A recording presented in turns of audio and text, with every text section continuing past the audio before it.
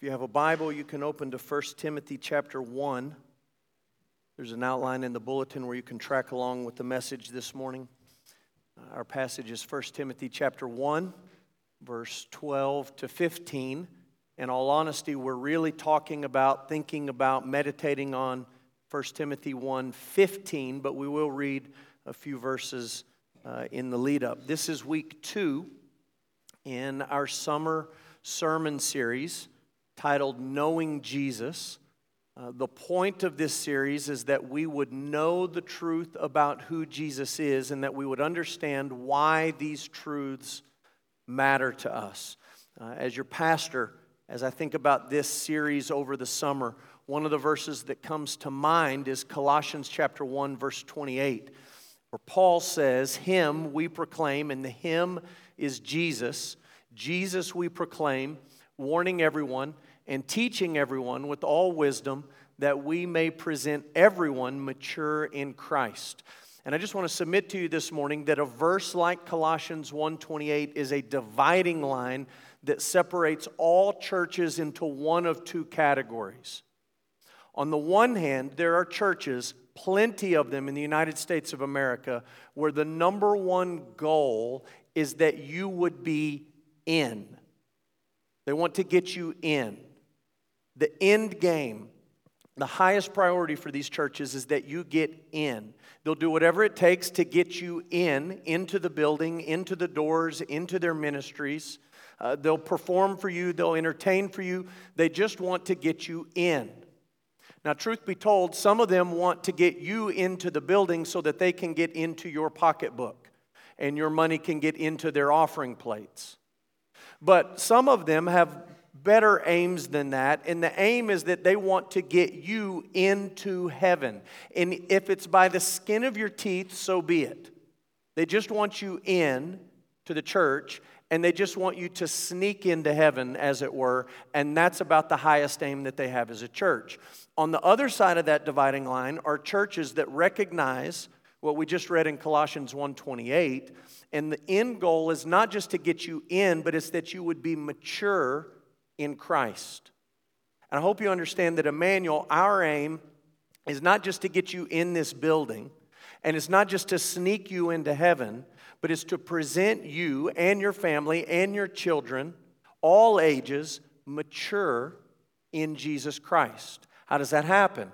Well, if you're going to be mature in Christ Jesus, you got to know the truth about who He is.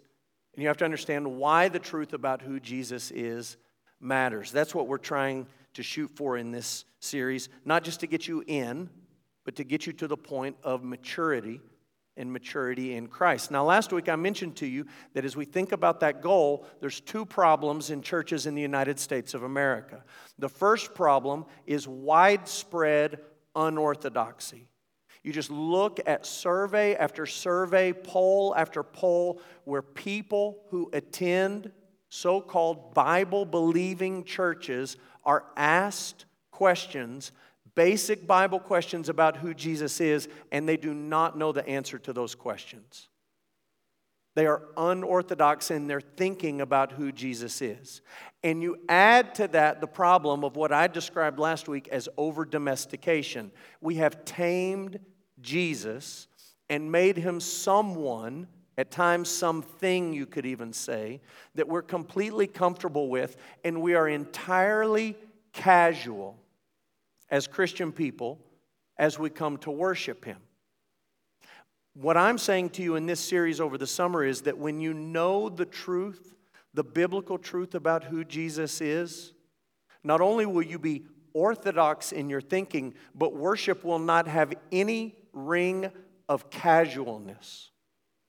But when you gather together with the people of God to worship the Lord Jesus Christ, your heart will be awestruck. You will be reverent before the Lord Jesus Christ. You will be humble before the Lord Jesus. And these are the two aims that we're shooting for. We want to know the truth about who Jesus is, and we want to respond with hearts that are filled with awe and eager to worship. And we're talking about Jesus. Jesus. Last week, the ruler of the kings on earth. We looked at Revelation chapter 1. This morning, we're talking about Jesus, the Savior. And our passage is 1 Timothy chapter 1. I just want to say a few words about the book of 1 Timothy as we lead in. 1 Timothy, 2 Timothy, and Titus are a group of books that we call pastoral epistles. These are books that the Apostle Paul wrote not to churches, but to the pastors of those churches. You were with us when we went through the book of Titus. You understand this. We talked about this weekly as we went through Titus. One of the unique things about these three books, 1 Timothy, 2 Timothy, and Titus, is that in those three books, not in any of Paul's other letters, but only in those three pastoral epistles, Paul presents us with what you might call trustworthy statements, and he has 5 of them. 5 trustworthy statements. 5 times when writing to pastors, Paul says, Timothy or Titus, this is a trustworthy statement. You need to know it. You need to understand it. You've got to be grounded in this. And the reason Paul wanted Timothy and Titus and pastors to be grounded in these trustworthy statements is that you, the people of God, would in turn be grounded in these truths. You understand, when it comes to Christian ministry, when it comes to biblical knowledge, there is absolutely nothing that I am to know and to understand about the Bible and about God and about salvation that I am to hold back from you. The pastor's job, the preacher's job, is to proclaim the full counsel of God's Word and to hold nothing back. And these 5 trustworthy statements certainly ought to be bedrock truths that undergird somebody's ministry and preaching and teaching, and in turn, truths that undergird who we are as a church. So our passage is 1 Timothy 1, 12 to 15. Paul in these verses is looking back, and he's thinking about his own conversion experience. He's reflecting on God's grace in his life, and he's not casual about it. He's completely awestruck as he thinks about how Jesus Christ saved him. And that's the big idea of our passage this morning. Simple big ideas over the summer. Jesus is the Savior. Last week we said that He's the ruler. This morning we add this truth: Jesus is the Savior. So look with me at 1 Timothy chapter 1, beginning in verse 12. Paul says, I thank Him who has given me strength, Christ Jesus our Lord, because He judged me faithful, appointing me to His service. Though formerly I was a blasphemer, persecutor, an insolent opponent. But I received mercy because I had acted ignorantly in unbelief. And the grace of our Lord overflowed for me with the faith and love that are in Christ Jesus. Verse 15. The saying is trustworthy and deserving of full acceptance, that Christ Jesus came into the world to save sinners, of whom I am the foremost. Father, as your people, we just stop to thank you for your word. We're grateful that you've spoken to us. We're grateful that you've sent your Son to save us, and grateful that you have gone to the great lengths of telling us who He is and what He's done on our behalf. So, Lord, as we think about Jesus, the Savior, this morning, open our eyes. Help us to see that we, like Paul, ought to think of ourselves as the foremost sinner, and that we ought to fix our eyes on Jesus, the author and the perfecter of our faith, Jesus the Savior. We pray in Jesus' name. Amen. A couple of weeks ago, I took 2 of my kids to the movies, and the movie of choice that day was the new Spider-Man movie. It's an animated movie, and we went and watched this movie, and I won't give you any spoilers. Once a movie gets out of the movie theaters, I feel like I can spoil it for you, but if it's still in the theaters, I'll give you a shot to go see it on your own. There was a part of the movie that was on my mind this last week. Again, no spoilers. Spider-Man is talking to the villain at one point early in the movie, and the villain is really not all that terrifying early in the movie, and you sort of are wondering, is this really worth all the trouble? Is this really worth Spider-Man getting up for this? And the villain essentially says to Spider-Man, hey, you, Spider-Man, to be a great hero, you need a great villain. And I may not be that now, but I'm working on it. And I'm trying to do my best because I want to be a great villain so that you can be a great hero. Now, if you've gone to any movie, you've read any book, you've tracked along any TV series, you understand that every good story needs tension. If there's no tension in the story, you're not interested in watching. And the way that you build tension in a story is you have a problem. There's got to be some problem that the characters are trying to solve. So in an apocalyptic type movie, the problem might be a volcano, or it might be a world-ending snowstorm, or it might be a tornado with sharks swirling around in it. Any number of things could be the problem that you're trying to deal with. So that could be a problem, and maybe that creates tension in the story. Sometimes in a book or a movie, the problem is just a misunderstanding. One person thinks this, another person thinks this, they're not on the same page, it's causing dissonance, it's causing conflict, and maybe the tension begins to build towards some resolution of everybody getting on the same page. In a superhero movie, the problem is a villain. And the greater the villain, the greater the story. Because the tension is greater when the villain is more threatening and more menacing and more ominous.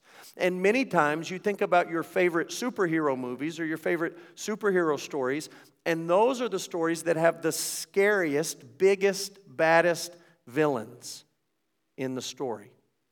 Now, what I'm saying about superhero movies and tension and problems and all of this stuff, it relates directly to the gospel of Jesus Christ. I can stand up and say to you, Jesus is the Savior. But until you understand the problem of sin, you don't care. You won't care. In fact, until you understand the depth of the horror of our situation as sinners, the message that Jesus is Savior is really quite dull and boring. And we can sing the songs about Jesus being the Savior of the world and all of the songs we sang this morning, and they might stir your heart because of a chord progression or the band or the vocalist. But until you understand the depth of our problem as sinners, the message that Jesus is the Savior is really of no interest to you. And so this morning our focus is on 1 Timothy 1 verse 15. The saying is trustworthy and deserving of full acceptance that Christ Jesus came into the world to save sinners. And before we talk much about the saving part, we need to make sure we're on the same page about the sinner's part. Now what we're going to talk about is not everything we could say about the problem of sin, but we certainly should not say less than what we're about to say. What is it that Jesus saves sinners from? What is this problem that we have that Jesus needs to save us from? Number one, Jesus saves sinners from slavery to sin. Sin is enslaving for all people. You need to understand, living where you live, when you live, that the world around you wants you to believe the exact opposite of what I just said. The world wants you to believe that God's rules, biblical morality, are binding and restrictive and limiting, and that God's rules will keep you from your full potential as a human being. They will hold you back. The world wants you to believe that the way to freedom, the path to freedom, is self-actualization and following your own heart wherever it may lead you, making up your own course in life, doing things your way. That, according to the world, is freedom. Just live whatever you want to live.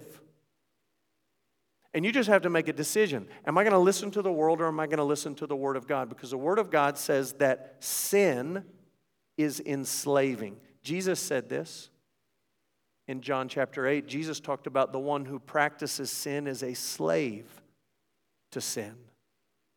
You're captive to it. Paul talks about this in Romans chapter 16. Paul lays it out with two options in Romans 6, not 16. Paul says in Romans 6, you will either be a slave to sin or a slave to righteousness. Those are the only two options as Paul lays it out. And he explains how it is that a person might become a slave to righteousness. He explains what that means. But you understand the only other alternative is to be a slave to sin. Sin is enslaving. Jesus did not come to this earth to give you a bullet point list and to say, if you do this, 1, 2, 3, you will be a really good, nice person. It's not his purpose in coming. He came to free you from bondage and slavery to sin. Secondly, Jesus saved sinners from spiritual death. Spiritual death. As an American, when we begin to talk about sin, the primary word association game that takes place in your mind is sin is bad. Sin is bad. That's how Americans think. We don't think about sin much, but when we think about sin, we say sin is bad. And especially if you begin to say that someone else is a sinner, what the world hears is, oh, you're saying they're bad. If you call someone a sinner, you're saying that they're a bad person. Now, I'll be honest with you. The Bible never describes sin as good. So there's a fitting aspect to thinking about sin and bad being together. But that's not the primary biblical association. It's not the foundational biblical association that ought to pop into your mind when you think about sin. The primary baseline association is not sin is bad, but it's sin leads to death. That's what you read in the book of Genesis, chapter 2. When God is talking to Adam and Eve in the garden, and He's talking to them about the tree of the knowledge of good and evil. And He says, don't eat of this tree. You can eat from any tree of the garden, but not this tree. Why? In the day that you eat of it, you will surely become a bad person. Not what He says. In the day that you eat of it, you'll die. Sin leads to death. That's Genesis 2, baseline, biblical truth. Sin leads to death. The prophet Ezekiel said it in chapter 18. He says, the soul who sins will die. Paul said it to the church in Rome, Romans 6:23, the wages of your sin is death. It's not badness. The real wages, the real consequence of your sin is death. Sin leads to death. You read it in Ephesians 2, you were dead in trespasses and sins. It's not just that you were a bad person when you were a sinner, it's that you were spiritually dead in your trespasses and sins. Dead to the truth about God, dead to the things about God. Slave to sin and spiritually dead. Jesus did not come to give you a 3, 4, 5, 6, 7-step program to moral self-improvement. That's not why He came. He came to free sinners from slavery to sin, and He came to give life, abundant life, to people who were dead in their sins. Number 3, Jesus saved sinners from an eternity in hell. Hell's a real place. It's a place where God gives sinners what they want. He gives them over to their sin. It's a real place where real people will spend a real eternity separated from the glory and the goodness and the grace of Almighty God. They'll be given over to what they want as sinners. The Bible has a lot to say about hell, and you may or may not be surprised to know that Jesus says a lot of what the Bible has to say about hell. In just one parable that Jesus told, Matthew 25, He ends with these words. He says, there will be those on the left, and they'll hear, depart from me, you cursed, into the eternal fire prepared for the devil and his angels. And these will go away to eternal punishment, but the righteous will go into eternal life. And we often pull statements like this from the mouth of Jesus, and we set it before people and we say, well, which one do you want? Do you want hell or heaven? Do you want eternal death or do you want eternal life? And we just sort of set it before them as if it's just a matter of a simple choice. But what have we already said about sin? Number one, it makes us a slave. We can't free ourselves from that slavery. Number two, it makes us spiritually dead. We can't bring ourselves back to spiritual life. Thirdly, we might look at this and we might say in the Matthew 25 verse, Jesus says the righteous will go to eternal life. Are there any righteous? Paul says in Romans 3, there are none righteous. No, not one. This is a problem. Slavery to sin, spiritual death, and eternity in hell. Fourthly, Jesus saves sinners from the wrath of God.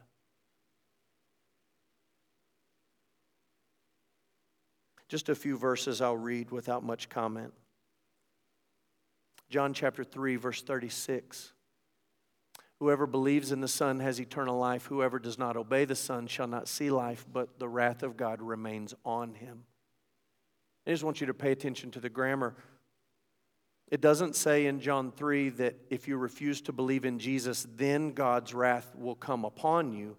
It says that if you refuse to believe the truth about Jesus, if you refuse to obey Him when He calls you to repentance and faith, God's wrath will remain on you.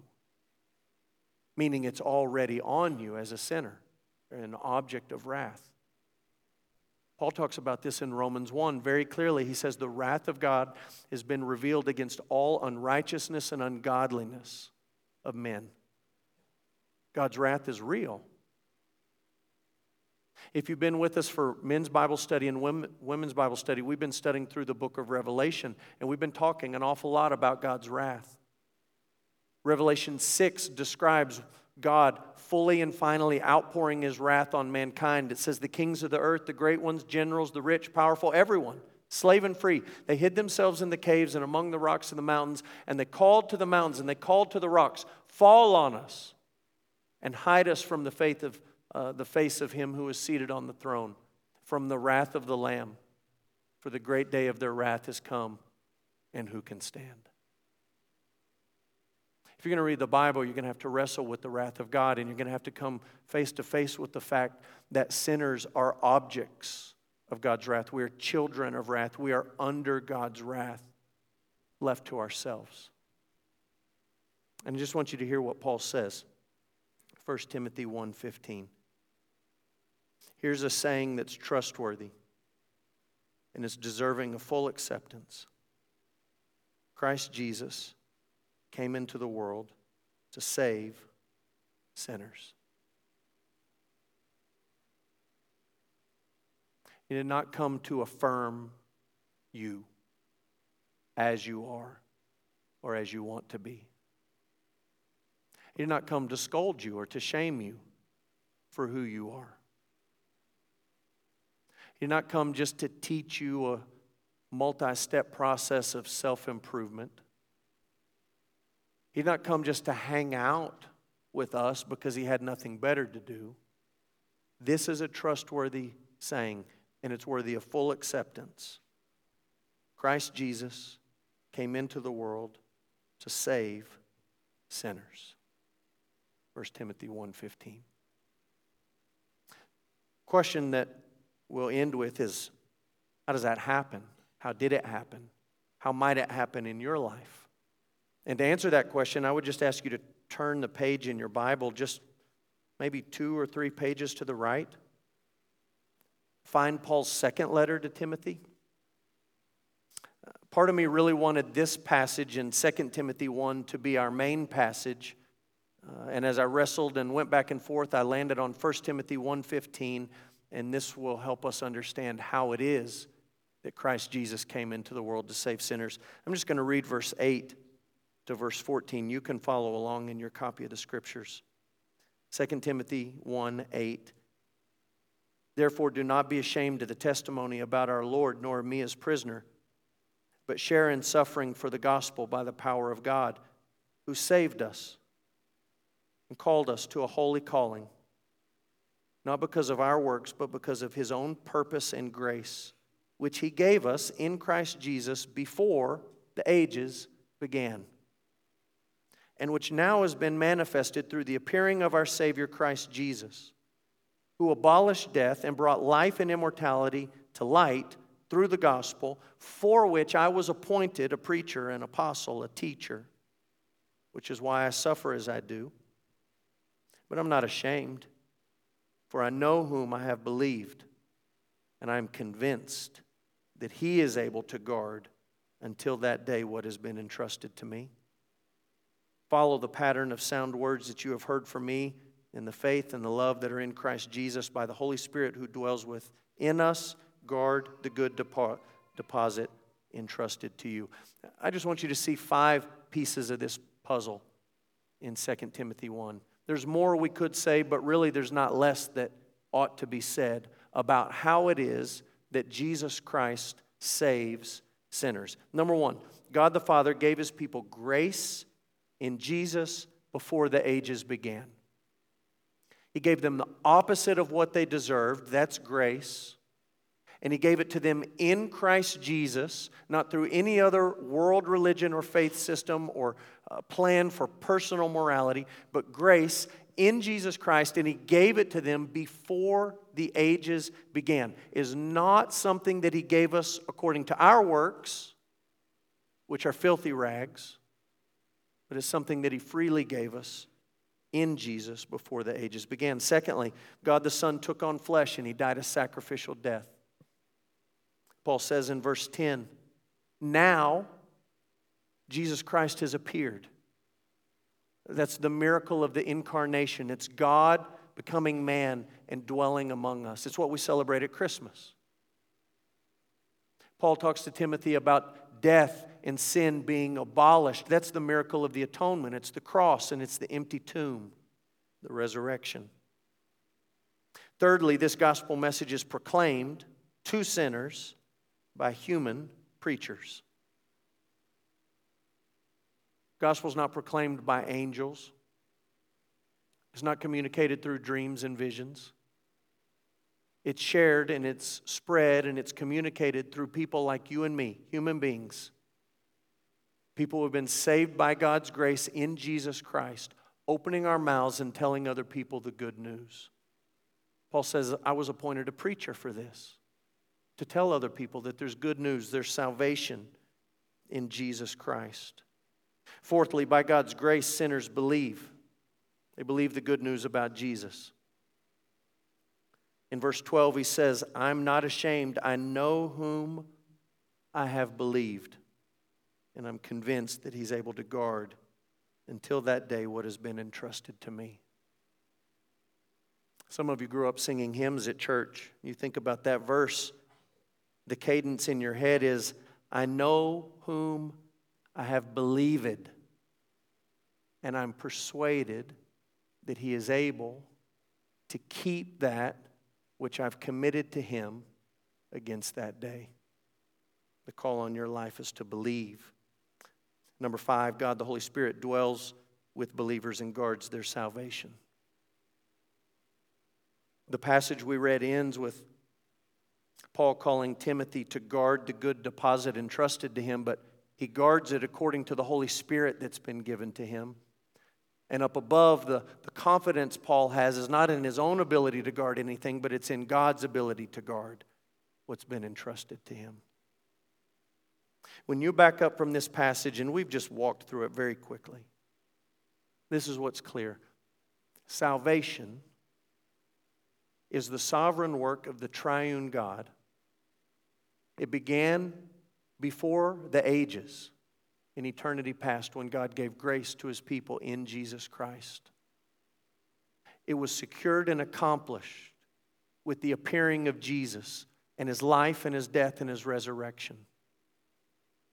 It's applied to you, or it's been applied to you, when someone opened their mouth and told you the good news about Jesus Christ. And it was received by you when by God's grace you believed.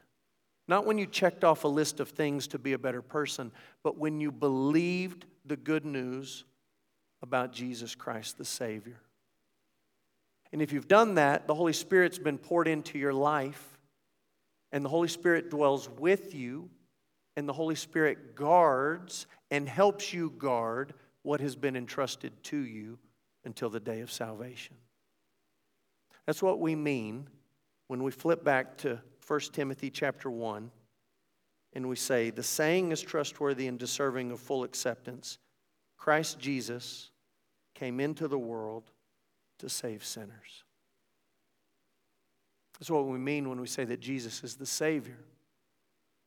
And it's certainly at the heart of what we mean when we celebrate the Lord's Supper together as a church. You understand, when we take the Lord's Supper, we come with nothing in our hands, completely empty-handed before God. We come with the mindset of Paul, who said to Timothy in 1 Timothy 1:15, when I look at my sin, I see the foremost sinner. I see somebody who's fallen short on every count. In the Lord's Supper, we confess our sin and we put our faith in Jesus the Savior. Jesus who came to save us from slavery to sin. He came to save us from spiritual death. He came to save us from an eternity in hell, and He came to save us from God's wrath. If you have put your faith in the Lord Jesus Christ as your Savior, we invite you to celebrate the Lord's Supper with us this morning. If you've obeyed the Lord's command to be baptized, we invite you to the Lord's table as we take the Lord's Supper this morning. I'm going to give you a moment to pray. My encouragement to you as you prepare your heart is that you think about your sin.